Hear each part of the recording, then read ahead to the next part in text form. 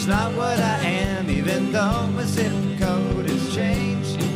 I might smile and enjoy where I couldn't employ. Your soul can't be rearranged, but it's hard to understand. It's so hard to understand. Fair weather fan.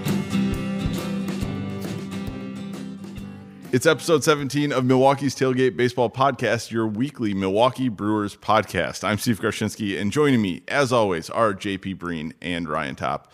We got kind of a potpourri episode this week, so I will mention that JP does have a little trivia game for Ryan and I at the end, so stick around for that. You can rate and review the podcast on iTunes. It helps fans find the podcast, so just take a minute, leave 5 stars, and write something nice about us. We want listener questions, so follow Milwaukee's Tailgate on Twitter at MKE Tailgate. Email questions to milwaukees.tailgate@gmail.com or follow our Facebook page for Milwaukee's Tailgate Baseball Podcast. And you can also follow the three of us individually on Twitter, and you'll find that in our Milwaukee Tailgate Twitter bio. Milwaukee's Tailgate is sponsored in part by Sound Devices, a premier manufacturer of audio production gear, and they're located right here in Wisconsin. Sound Devices gear is used worldwide and is found on the set of Oscar-winning films and popular TV shows. And if you're looking to create a professional-sounding podcast, check out the MixPre 3 and MixPre 6. For more information, visit sounddevices.com. Okay, I want to do a quick callback to what we were talking about. I think it was in the previous podcast. It's either a week or two ago. We said we thought we had a bot up in the UP. Yeah, I saw that was giving us extra listens. We do not. We do not. We received a message from Jeremy Reese. He is our UP listener up there. Only one? Well, there might be more, but he specifically wanted to let us know that he is the dude. Well, he is the official. He is the official UP. He is our official UP listener. Yeah. So, he sent us a picture because he wanted to make sure that he knew that he was not a bot. We could have just clicked not a bot. He sent a picture of his man cave and all of the decked out with Brewers stuff and everything. So, yeah, he's more of a recent Brewers fan trying to get into it. So, yeah, he sent us a message. Have we been given permission to put that in our the show notes? Well, we say if you want to be on the show, send us a message. No. I mean, I don't think we're gonna put his picture on there. Yeah, I'm not. That doesn't seem great. Yeah, but we can at least know that Jeremy, thanks for listening. Yes, we do appreciate it. And can I see Jeremy? I haven't seen this. I didn't even know this was a thing. Again, remember the Facebook page run by Ryan Top. And he needs to see the picture that we received through Facebook because, that's how well he runs everything. I hadn't checked it. Yeah. Ryan's a professional. Really, really professional there.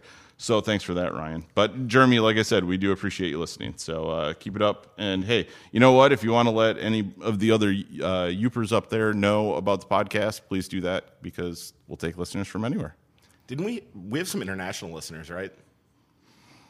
The UP is part of the United States, Ryan.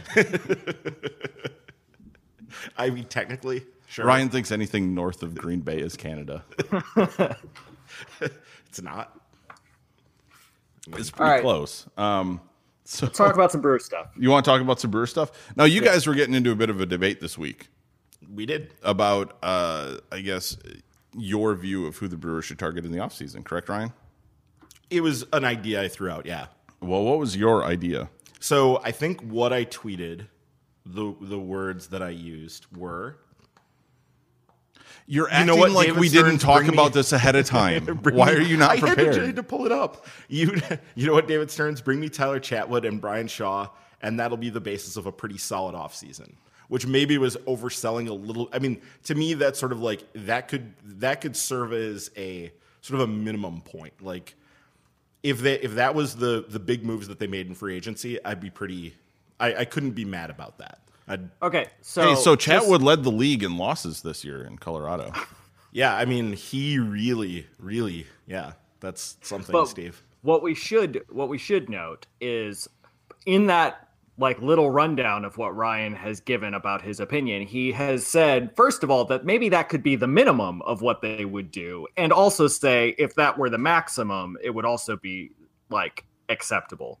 So no matter what, if we get into a spot in which we get to the point that Chatwood and Dyson are not enough, he'll say, "Oh, don't worry, I just said that was the basis, and we can continue to add to it." But if we get to the spot where we say that would be the basis because of, whatever reason, if we want to say that the Brewers might not be competitive or whatever, and we could say that would be like the biggest moves, then Ryan could still say he was okay with it. So Ryan's kind of covered all of his bases, no matter where the conversation goes at this point. Well, and it's crazy because Chatwood has a career high 158 innings in a season. That's the best he's done. Yes. In a season. Mm-hmm. And you want to add him to a rotation that needs innings. Well, and by the way, Ryan has explicitly said that he thinks the rotation needs innings. Because of the fact that they have so much uncertainty at the back end of it right now, they needed to add... I mean, really, they needed to add upside more than anything. They needed to add some upside pitching to that. And Chatwood was away from Coors Field last year. You've advocated for Jake Arrieta, and now you're advocating for upside. What do you want? Jake Arrieta has more upside than Tyler Chatwood. It's just a much I lower wouldn't price. say Arrieta has upside. You kind of know what he is. He's not going to be better than he probably was in the past season. And now we're talking about. Very easily I'm just saying, be better than he was on total for the last season. And now we're talking about. Otherwise, I wouldn't want to pay what it would cost to get him to do that. That would not be. Yeah, he definitely has more upside than what he showed last season. Okay, 100%. Arrieta has more upside than his overall performance last year. Let's put this into context because Derek Harvey asked us a question on Twitter saying that would you rather sign somebody, pay the money for Jake Arrieta, even though he is likely an aging mid-rotation pitcher, potentially a little bit better, potentially a little bit worse, depending on how you fall on Arrieta, or would you rather go for a back-end piece that potentially has an upside to be a mid-rotation piece, but not spend as much money and target somebody like Chatwood? Where do you fall on that? My first reaction is I would rather have Arrieta. That comes with a qualifier that we're talking about a Scott Boras client here and a guy in a market that looks like Boras is really shooting for the stars in terms of some prices. There are definitely no, I know, but we will see where Arrieta. If we're talking about Jake Arrieta for a 4-year deal of $110 million or something, so if that's what we're talking about, what's the math on that per season? It'd be about 27.5. I just want to make you do the math real quick. Yeah, 27.5.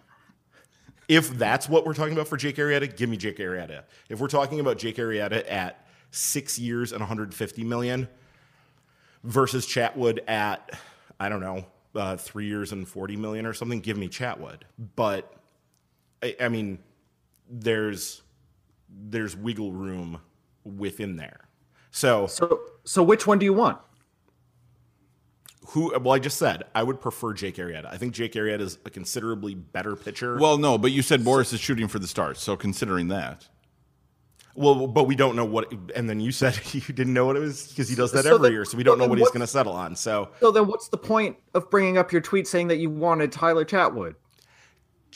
Because Arrieta is still a fairly unrealistic proposition. Chatwood is a fallback option there where I can go, yeah, Chatwood is interesting, and he gives, I think, upside that maybe isn't readily apparent on the surface. And I think that he could be a valuable piece of a decent Brewers rotation this year. How did you end up settling on, Tyler Chatwood? That's not someone that people just are automatically like, ooh, that's who I saw multiple, but I was going through all the top 50 free agent lists, and multiple people just sort of centered on him as a guy that had, some upside, and people brought up the fact that away from Coors last year, his ERA was right around 3. So, I mean, he had a 2-mile-an-hour jump in fastball velocity. This was stuff pointed out by Dave Cameron. So just last year? This last year, yeah, he had about a 2-mile-an-hour jump in fastball velocity. So you're hoping that he maintains fastball velocity in the I'm hoping that he found something there. He's only 28 years old. He's not particularly old for getting. So you want a guy who threw 24 innings, big league innings in 2014, somebody who didn't pitch in the big leagues in 2015 because he was injured, and somebody who has never pitched more than 158 innings in a big league season, because he's got a velocity jump, which is a very difficult situation in terms of trying to predict arm injuries because somebody is trying to put a little bit more stress on his arm if it's not being done properly. And so this is the person that you are going to rely on for an offseason move. I mean, when you say rely on, there will be other things done with it. He could, if he is the best free agent signing that they make, I can live with that. They're probably going to have to do some other things to make it, a complete offseason. And I did in that tweet actually say also Brian Shaw, but we'll set that aside for now. But yeah, I mean, if that's a good starting point, I think. It gives you, it's a fallback position. It's not, again, what I would say is my number one priority for the offseason. But if it ends up being that, if that's what you end up doing, I could be pretty happy with that as a solution.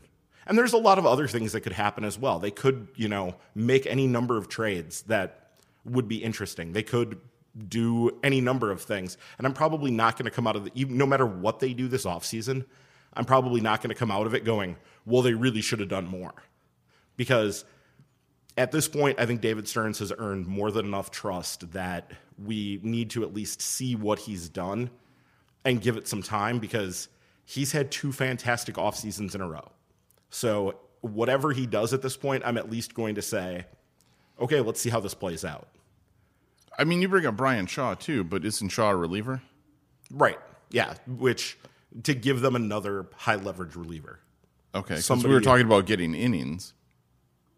Well, you also need innings in the bullpen. That's, it's 2017. So, but both. this gets into a discussion that I think is important, because ultimately, when it comes down to it, you're not interested in trying to make any major moves for the upcoming season. And so whether or not they actually try to go for somebody like Arrieta to try to, significantly upgrade the rotation, you're not coming out thinking that the Brewers are going to be in position to meaningfully contend in 2018. And therefore, your fallback position is you would rather go with somebody who doesn't cost a lot, somebody who might have a little bit of upside so you could be pleasantly surprised. But even if they do hit that upside, you still don't think that the Brewers are going to compete in 2018, correct? Oh, no, I definitely think they can compete in 2018. I didn't think they could compete this year, and I was very wrong about that. I'm not making that mistake again. I think they can compete. I don't know. We talked about kind of on paper where we think this team is right now, and I would say on paper it's probably about a 500 team. Wait, but you think Chatwood and Shaw are 2 guys that makes this a competitive team? I think you sign Chatwood and Shaw, that if they're about, an 82-ish win team on paper before that, maybe that makes them an 85-ish, 86-ish win team on paper. Those 2 are 3 to 4 wins better than what they have just as replacements within the organization. Considering what they're replacing, yeah, because that's some of the most murky areas of the team. The starting rotation is a murky area right now. We just don't know, because do we know what Brandon Woodruff is going to give us? No, but we wouldn't even know what Tyler Wood would give us. No, we don't. But he has the ability to be a very, very solid middle of the rotation starter this year. He was last year. Yeah, for the Rockies. He also walked 4.6 guys per 9 innings. How does that get much better when he leaves Coors? I don't know. I was gonna say I'm not a huge believer in the idea that you can isolate something like that and predict that it's going to move over. No, 4.66 away from home. Okay, so the same either way. Okay, I want no part of that. And by the way, his away batting average on balls in play was .217, so I wouldn't be suggesting that's going to be able to follow through next year either. Okay, you didn't really do a lot of research on this, Ryan. Oh, Hey, by the way, excuse me for putting out a topic to discuss. Wow. No. But ultimately, this gets to any kind of off-season plan, and we're going to talk about it before the winter meetings, and we'll obviously talk about it right now. But it comes down to isolating how this team can best compete in 2018 and what the team needs. because ultimately what happens is people just kind of look down free agent lists, or they look on potential trade things, and they just see where are some guys that are good, where are some guys that are good value buys, where, we could pay less than they would ultimately be able to give us in value in 2018. And those are seen as just quality moves in general, which in the abstract, that might be the case. But when you're a team like the Brewers now that have a lot of minor league depth, they don't have a ton of space on the 40-man roster in general to just be adding guys without being able to keep in mind where they should be adding it to maximize their roster. It's about isolating where the team needs help, and not just position-wise in terms of what kind of value needs to be added to the team, because not all value is equal, whether it's innings, whether it's upside, whether it's power, whether it's average. Like wins above replacement are not all created equally, right? Just like we were talking about OFP the other day, or last week, or whenever it was. Like, all of those value things just can't be chucked into something and say, this team has 45 wins above replacement. They're an 80 whatever win team. I don't know what the baseline level is anymore. But so that's like ultimately where I want to know where you fall down. Like, what needs to be addressed for this team to compete next year? Not to say that and to be able to say, is the best avenue for competing relying on getting lucky, relying on getting guys who can get a bunch of upside, and you can hit on guys just like it happened in 2017, right? Because if that's the path, that's a totally different discussion in which it doesn't necessarily matter how much, and maybe you should target guys that don't cost all that much and just have a lot of upside, because you got to get lucky anyway, so you might as well stockpile that. If that makes sense. Yeah, it does. And I think I'm not really disagreeing with you in any way here. I think that I want to know what you think needs to be addressed is what I'm asking. I think they have to add guys who can give them some significant upside to be decent role players in the pitching staff. A starter and a reliever. Wait, you want upside role players? I want guys who have the upside to be able to play important roles in the staff. So your focus, you think it's more important to go for upside this year than just get guys who are going to, basically eat innings. You would rather take a chance on somebody who there's no guarantee that they're going to even throw 150 innings, but if things break right, they could be, closer to a mid-rotation starter than just getting somebody who, he's a, 4-5, even just kind of replacement guy, but we know we can trot him out there every day. I think there's value in those guys too, and if they decide that that's the direction they're going, there's merit to it. But I think my preference at this point is they need to have some guys who can potentially be very, good players for them.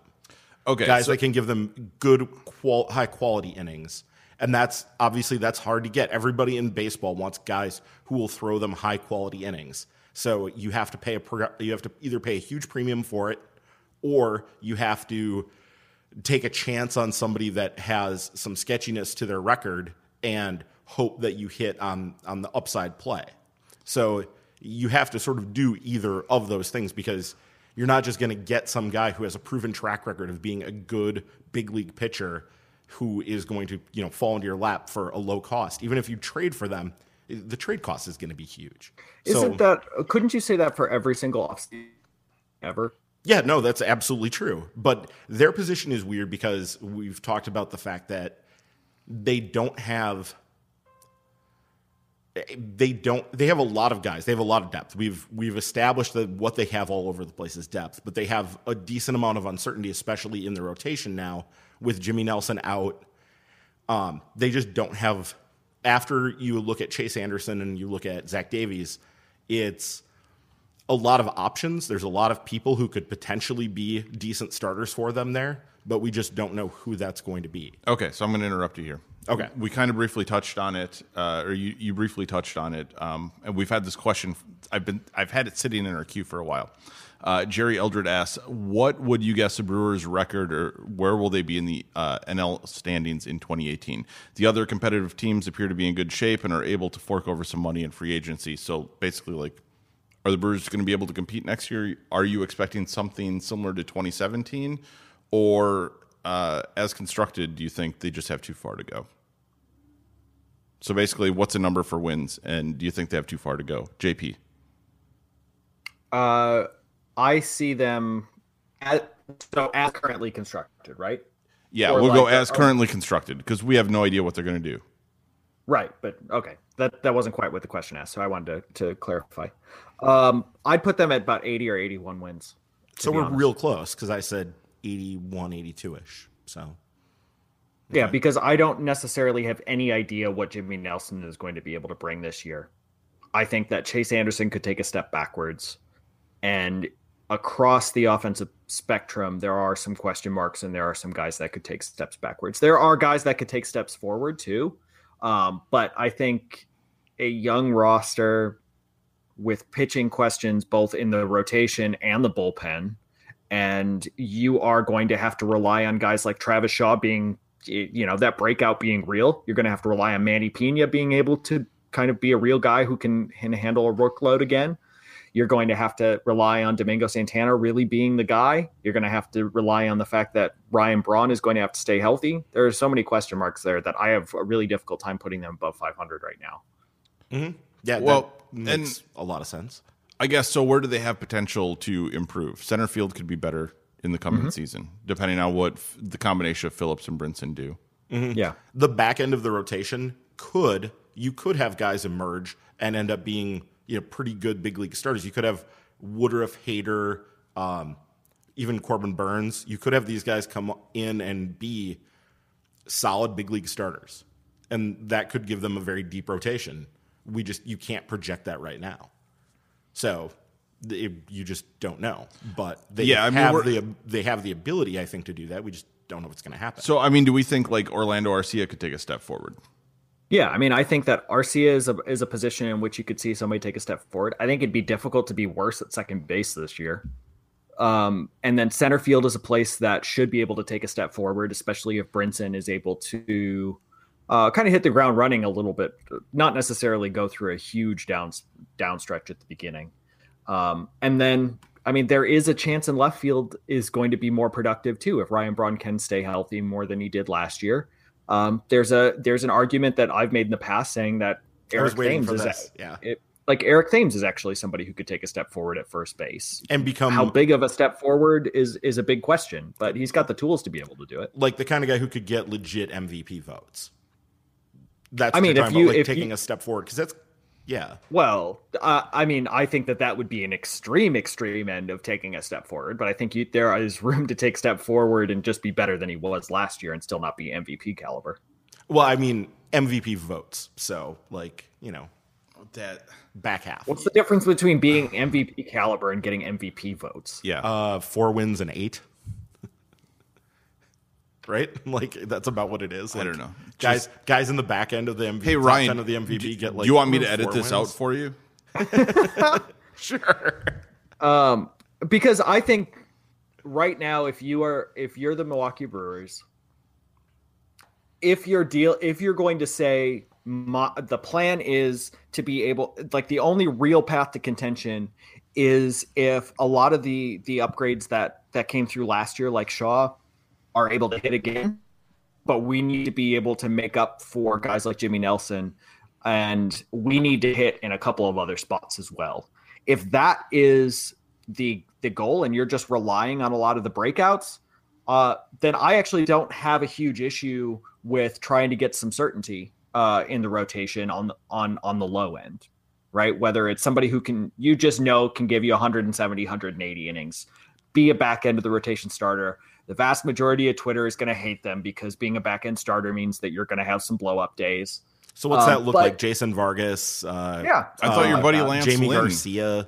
Thought Lance Lynn would be on there. Lance Lynn could be the high end of that. I wouldn't necessarily say Jaime Garcia is somebody that I want to put in for certainty of innings. But he's been up over 160 the last 2 seasons, I believe. Yes, but longer scope leads me to believe that Jaime Garcia is not somebody that you would want to rely on over a long period of time of being healthy. Sure. Now, if they did something like that and then put themselves in a position for if things go badly this year, if things, Nelson doesn't come back, if some of the younger guys don't take the steps forward we're hoping for. Are we planning on Nelson coming back? When you guys come up with win totals, is that factored in like they're getting 2 months, 3 months, 4 months of Jimmy Nelson? I guess in my head I've been just thinking, July. I've been after the All-Star break. So basically like solid 3 months. A half season of Jimmy Nelson is kind of what you guys are looking at. Yeah, okay. And maybe maybe not as effective as he was last year because that was a big step forward. Well, right. So we're talking about a guy who's maybe worth a win or two. When you were thinking about it, if that's the plan, and you look at your roster and you're like, we have to be able to, frankly, get lucky. We have to, just like in 2017. I don't actually think there's a huge point going for somebody like Chatwood. I don't think there is a huge point in going in with somebody like Arrieta. I think your goal should be in that case to go for somebody who can be a low end pitcher, somebody who can be a number 4, number 5, give you a lot of innings, and realize that your upside is probably in your rookie pitchers that you want to get more time.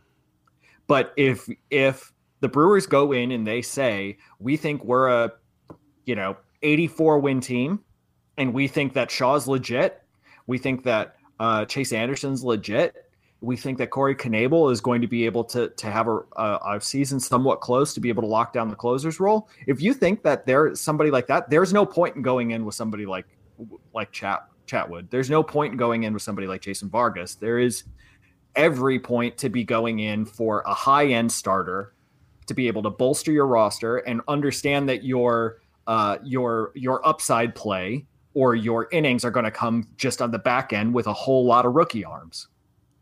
Okay. And so I think it just depends on where you think the team is. But I don't see a real point in somebody like Chatwood other than like trying to get cute and hope that you can, make some surplus value or something.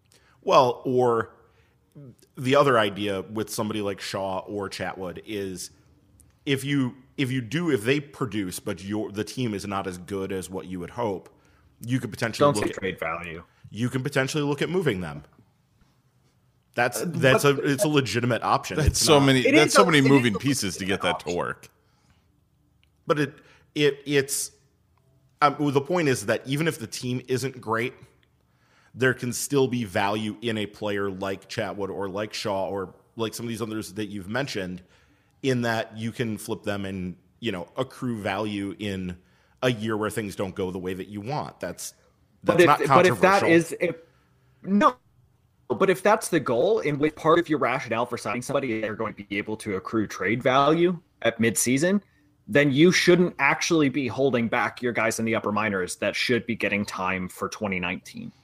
Well, there's no point. Well, it seems like a weird way to try to compete is saying we're gonna be competitive, but we're also going to be willing to sell off like immediately if things look like they aren't going to how we want it. That's literally what the Padres did a couple of years ago. Well, and the Marlins did it too, but it's not necessarily two franchises you really want to emulate. When it is a position that can exist.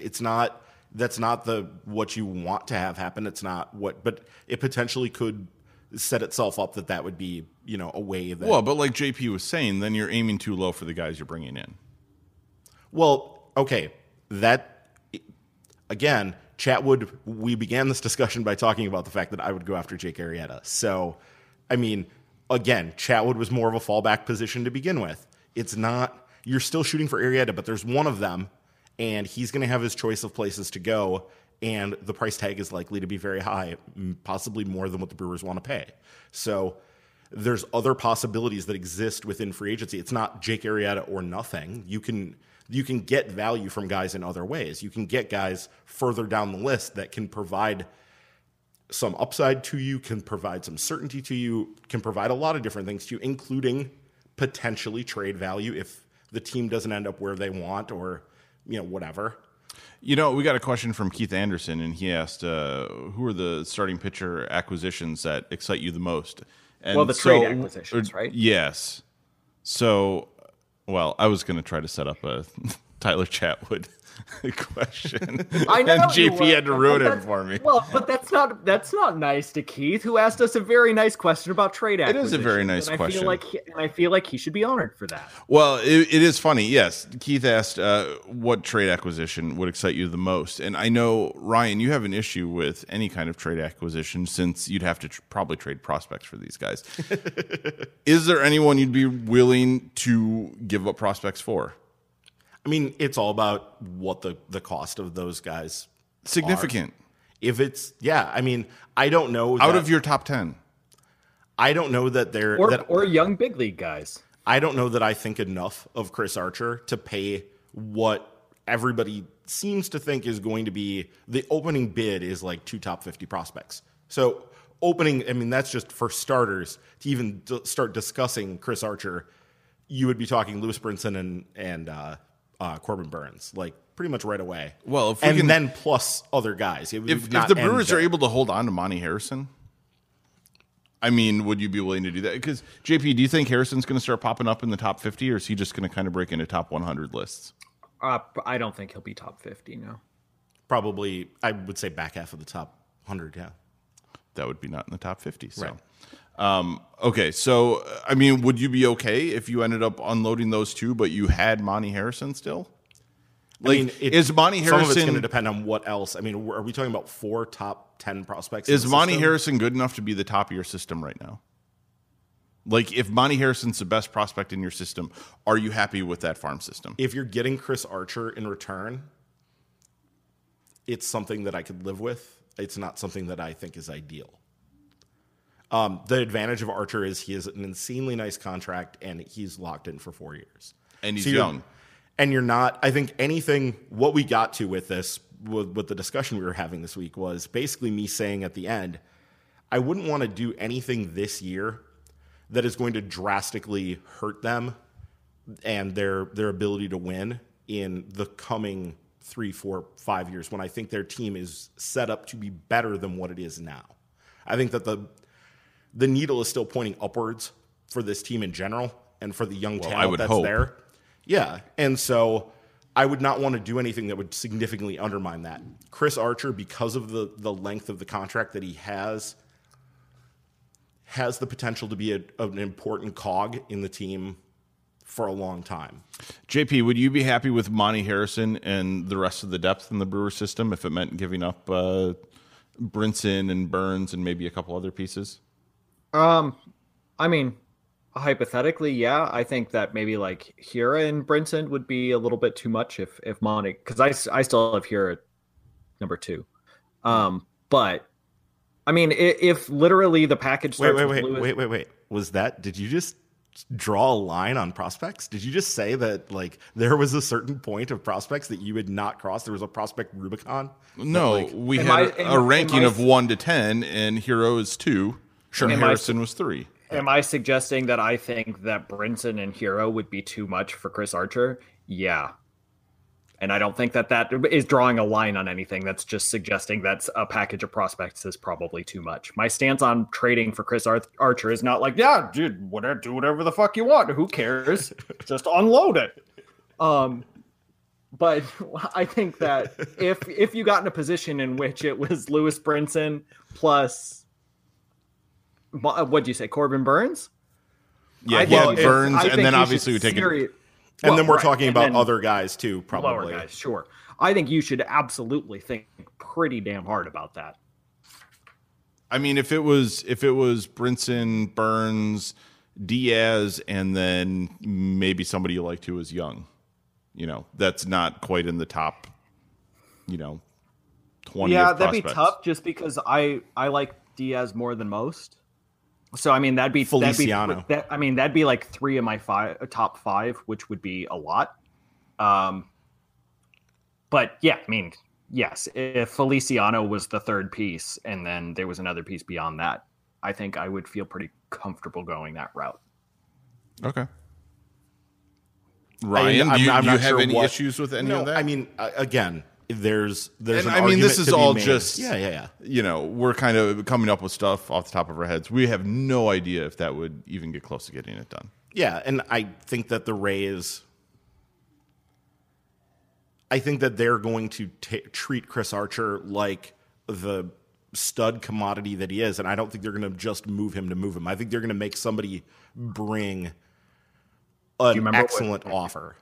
Do you remember when they traded David Price for Drew Smyly and Brad Miller? Yeah, that was weird, wasn't it? That was pretty stellar. So Yeah. I Well, wouldn't and necessarily Ozzie think of the Abiles. Rays as, I wouldn't think of the Rays as somebody who never make bad trades. No, Not saying that like you should rely on them making, but like they don't necessarily have a great track record in saying that they're going to hold people for a king's ransom on players. Though I will say, Smiley, if the guy could stay healthy, And we're burying the best player in that deal, Ozzie Abiles. Like yeah, like he was extremely young, and it was a lot of projection at that point. But people kind of knew that he was an ascendant player. Who are you talking about? Am I messing the name up? The shortstop that came over from Detroit. Oh, Willie Adames. Willie, yeah, thank you. Willie Adames, yes. Sorry. Where did I get Ozzie Abiles from? The Braves. Okay. He's good. Yeah, I just had the wrong dude. Anyway, yes. Okay. So anyway, are there other people besides Chris Archer? Who are the other big starting pitcher commodities on the market this winter? I mean, I think a lot of the focus has really been so far on Stanton, obviously, in terms of trade targets, and obviously the Brewers aren't a match there. By the way, I was going to say, does anybody have any? I mean, obviously there's interest in Stanton, just from like, the perspective of it would be great to have Giancarlo Stanton on your team, but interest from like where he fits in the Brewers. No, not for me. Not for me. Can he play first base? He'll be over there taking grounders with Chris Davis. Or is that when we move Ryan Braun to first base? Yeah, maybe that's it. Because that's going to happen, right? Thinking about who else is potentially on the market, I mean, you would like to think that the Mets are going to realize they're going to have to trade pitchers eventually if they want to get any good, but the Mets don't want to trade anyone, so I don't think that the Mets are going to do anything. I would also they can keep them. I mean, considering the infirmary cost for that. Well, that's. I mean, Jacob but I'm DeGrom. I'm thinking of DeGrom. Yeah. But there's a. Would you give up more for Archer or DeGrom? What's DeGrom's contract situation? I think I would that at the moment. I think I'd probably give up more for Archer just because of the years of control, and the contract. But I don't know for sure because I don't know what DeGrom's contract is. And I actually like DeGrom a lot. But I think like you'd also say, the Angels, maybe they'd list on somebody like Garrett Richards. He's definitely got some injury issues, but again, I don't necessarily think the Angels are going to trade anything because they've still got Mike Trout, and I think that like this is their time to do something. And then I don't necessarily know who else is going to be making a lot of trades. I mean, there was some talk about Garrett Cole over the summer, but I don't understand why the Pirates would really do that at this point. Has Jerry Dipoto got anything he needs to just move? Is he getting an itch? Well, it sounds like, I mean, to be honest, it looks like since they already traded an actual good prospect for some international money, it seems like they could be gearing up to make a run at a certain Japanese pitcher who might become available. Okay, what are your thoughts on? Is it Ohtani? Shohei Ohtani. Yeah. Okay, what are your thoughts on the Brewers just getting into that sweepstakes? What are they bringing to that sweepstakes? What can they offer? Probably money. They can't offer nearly as much as other teams because they had a pretty active July 2nd window this year. I believe they were limited to around $1 million because of the and there are teams that can go upwards of $3 million. So they can't offer that. They can't offer a market that will give him the ability to make money because he's going to be extremely limited in what he can make. So a large portion, I think, of where he ends up going should probably be centered on what can he make in endorsements. And that means a big market. That doesn't mean Milwaukee.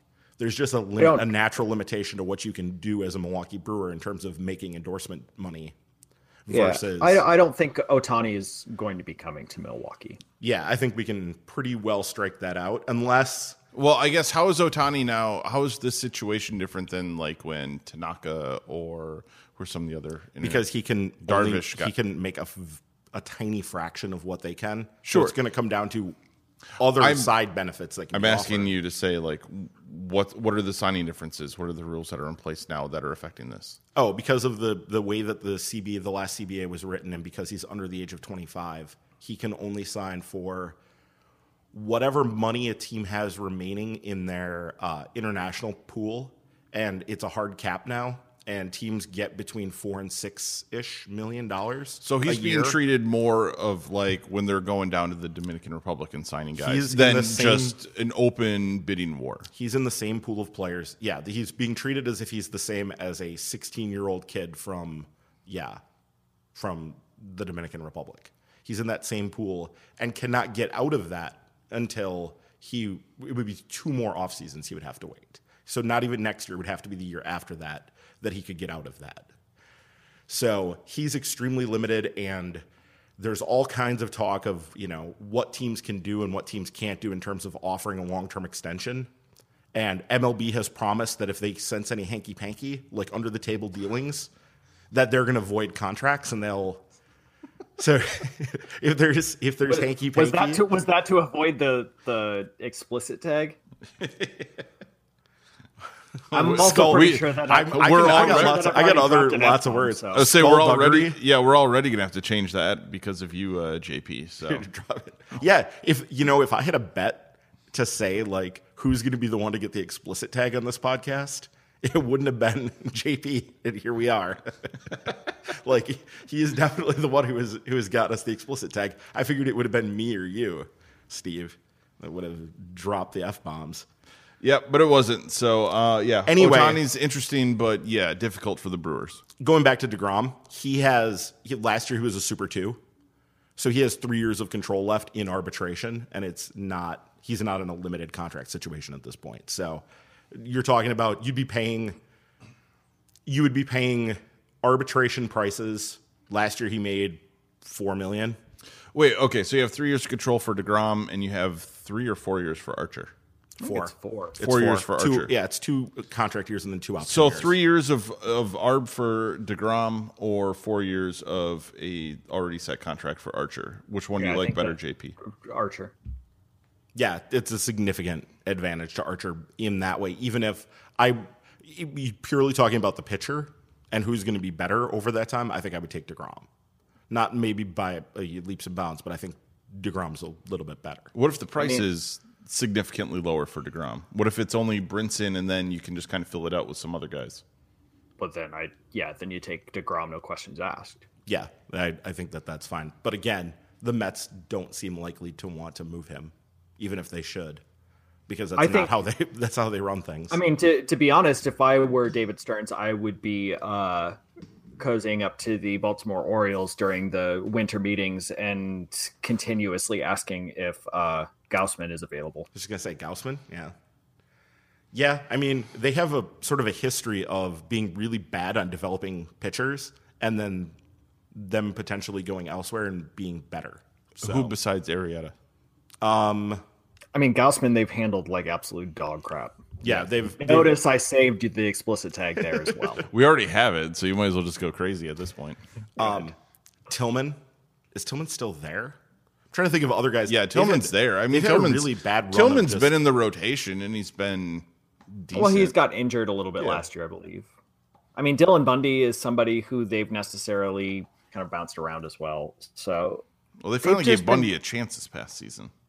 well, they did. And They he gave him was a good chance for little and bit. ran him into the Actually, ground. Right. I mean, that wasn't necessarily ideal. But it's a difficult question to figure out who you should really target via the trade market, because the guys who have the young controllable pitching that you want are not the teams that are in a position in which they want to sell.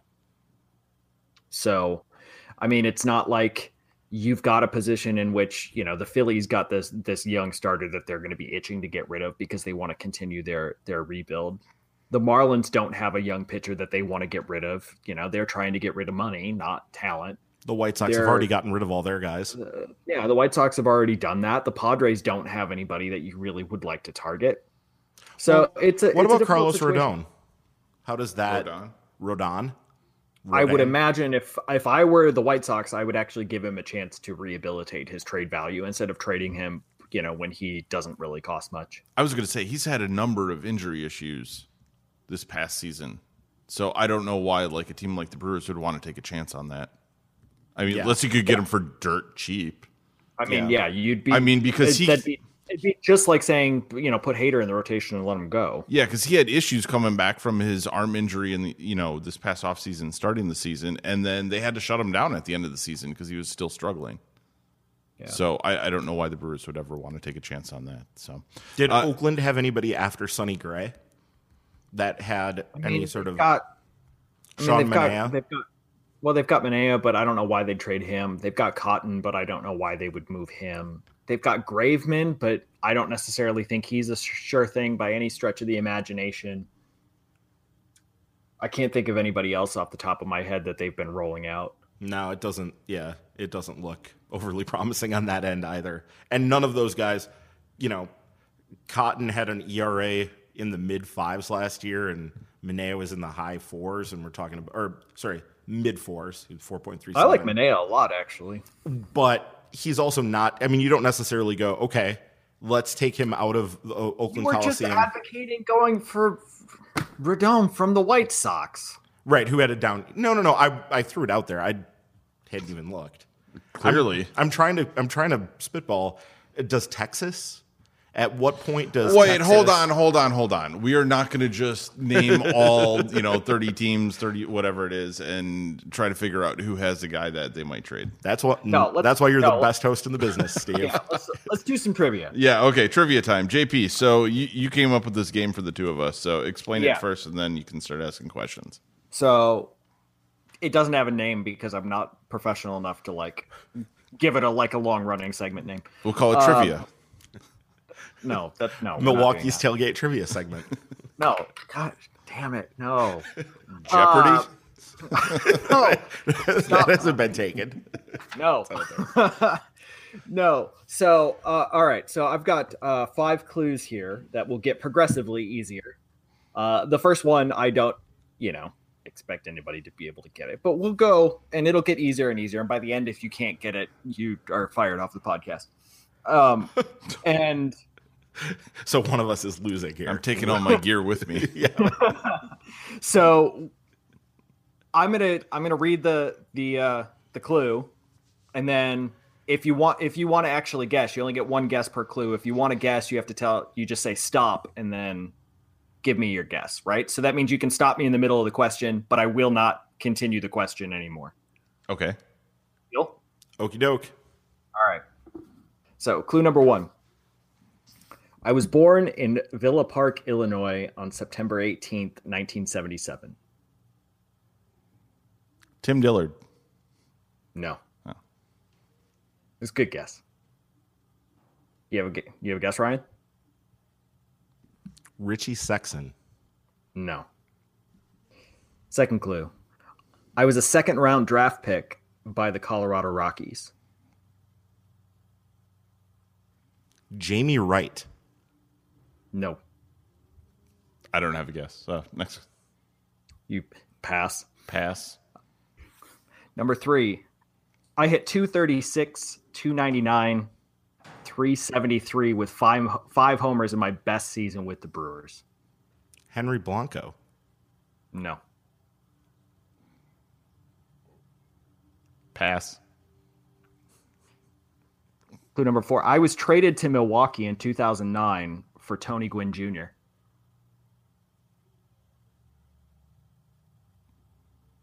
I was going to say Tony Graffinino, but that was earlier. I remember this trade too. Lopez. No. That's your guess, so you don't get another one. Yeah, okay. I'm drawing a blank, so you got to go. I hit for the cycle on May 8th, 2010 for the Brewers against the Diamondbacks. Chad Mueller. No. Wrong guy. Oh, God. Who else hit for the cycle? There's somebody screaming at us right now. We're now looking bad. I'll add another one. I went to school at University of Stanford University. Oh, Jody Garrett. Yep, there you go. Oh, Jody geez. Garrett. Okay. So there you go. Put some celebration music on. I'll give you the point, Ryan. I'm not happy about it because you couldn't get it after the last official clue. But Well, I wasn't up on the rules of this game. At first, I thought it was going to be somebody that's currently on the roster. no, well, that'd be super limited. But In I will say- 1977, somebody's on the roster. Well, yes, from the first clue, I was like, oh, wait, we're going a bit wider than I originally thought. Okay. But I was actually, for some reason, I thought Jody Garrett was like, I didn't realize his best season was he had a 299 on base percentage. Like, I didn't realize he was that bad. I think he had like a couple moments where he stuck out, with some game-winning hits. But yeah, otherwise, I just remember people hated him. That's really what I Well, remember. I understand why. that would be a now. reason. Yeah. And I also But- remember there being I talk can- about him. It's weird. Baseball's weird. He was considered too intellectual to be a good clubhouse guy. So like his Stanford education actually worked against him because he had a degree as opposed to, a lot of people who do their 3 years in college and then get drafted. Is that why Mark Appel has had so much trouble? Wonder what, I just remember what the that Cardinals think about Stephen Piscotty. I remember people talking about how he's a liability because he's too smart. Well, I will say, as I was researching the clues for this question or for this segment, What did that he research was, entail? The internet. By the way, what was the easiest clue? My first name the is guy who Jody. hit for the cycle. Oh, the that guy was who hit for the easiest one? cycle. Considering there were two people since 2000 that have hit for the cycle, it shouldn't have been that hard. Well, I guess the other one. I mean, this goes to show, yeah, because that's not. I don't pay it. Yeah, the Chad Muller one though, I did know because that was hilarious, and Chad Muller was like our favorite player, so Our But- favorite. we will say- both had a soft spot because it was walk-up music. So I mean, he was sure. So Jody Garrett was rated, or I don't know if but he came in number 12 as like the smartest athlete in professional sports. all of professional sports. All of professional sports. He's number smarter 12. than all the curlers and all of the. I highly doubt what Bobsledders? publication that came from was including curling. But I remember, like, I think that one of the things that for some reason I remembered about Jody Garrett whenever they talked about the fact that he went to Stanford is he, like, what he wanted to do long term. And everybody, do you want to be a scout? Do you want to be a coach? Do you want to do all these things? And he wanted to start. I don't know if it was like a consultation business or whether it was actually going to be financial planning or whatever, but he wanted to educate professional baseball players how to invest their money so they didn't go broke. And like that was like one of his things that he said being a professional athlete is like what he wanted to do afterwards. You know who else had that goal? Lenny Dykstra. Lenny Dykstra had a lot of goals. Well, Lenny No, Dykstra. that was his thing. He was going to help players invest, and it turned out to be a Ponzi scheme. Well, Lenny Dykstra didn't go to Stanford. no, he went to prison though. I'm also not sure that when Lenny Dykstra said that his goal was to help people invest, you thought, oh, that's a great idea. Yeah, why wouldn't I want to give my money and my life savings over to a guy named Nails? Yeah. So, well, I'll give Garrett credit because I mean, it seems like that's a market that there's plenty of money available in it. So, We should do that brewery question. oh, you wanted? Okay. We should. We're not at an hour yet. We got time. What's funny is I was waiting for you to like mime opening a beer or something like that, and then I could like segue into it. But you had to just be the blunt object you are, and batter us all with what topic you want to do next. But yeah, Jay Google asks, what are the underrated breweries in the state? So I guess Ryan, what breweries do you enjoy that maybe aren't I don't know, Miller? Well, we'll even say, hold on. We'll even say, what do you like that's not, your maybe your trio of like Sprecher, Lakefront, and what would be the next big one? Maybe Milwaukee Brewing Company. Sure, the ones that are local to us here, but there's But they've New also Glarus been is established for quite a while. New Glarus is probably the biggest microbrewery in There's the another state. one. Yeah. and the most established. So a couple weeks ago, I went up to La Crosse. That's where my wife's family's from. And we went to Turtle Stack. And they had a very, very good selection of beers for a place that, hasn't been at it that long. Very much enjoyed the Belgians. Had a Dunkelweizen that was very, very good. Like a very complex. We drank that like 3 weeks ago during the podcast. Oh. I brought the growler of it, and we were sharing that. And that was not the one that tasted like onions. No, that one was from Illinois. Yes. So Turtle Stack, and apparently people have been talking about that as being one that's gaining notoriety within the state community as a microbrew on the rise. So Turtle Stack is the one I'll go with. Do you have any other favorites? I'm trying to look up some stuff. Okay, so we were currently drinking Good City Brewing out of Milwaukee. Their motto, Mosaic Pale Ale. This is going to turn into a "What are you drinking?" segment. Well, I'm trying to bring in something that we were actually drinking during the show. So they're a relatively new one. So that one's been good, and there are a lot of new ones. So it's funny asking this question. I'm like, I don't even know all of the new breweries that have shown up. Even driving, because I went to the Badger game this past weekend. We were driving back from the game, and I'm passing stuff like on, I don't know, Park Street or something, and they're like little brew pubs all over the place. I'm like, I can't even keep track of the number of places, especially around Madison anymore. Madison and Milwaukee both have had sort of a late explosion of this. Like, a lot of places had this 10, 15 years ago, and it seems to be more in the last 5 years that we start seeing it in some of the bigger cities. Because there had been a pretty low number of like microbrews in Milwaukee, considering it's, beer city. You would have thought that there would just be tons and tons of them. And it wasn't. It was mostly brew pubs was sort of the... Well, and there's an issue with some of the brewing laws and stuff in the state. So I think that was part of it. So, JP, do you have any thoughts on which breweries you like to visit when you're in town? I don't, but thank you. What do you like to visit when you're in town? In town being Madison? Sure, in Madison. I would say, because I don't go to Milwaukee all that much outside of going to games. I don't know. I guess I like to go to a bunch of places. I like the fact that Colectivo has a couple of good coffee shops downtown now.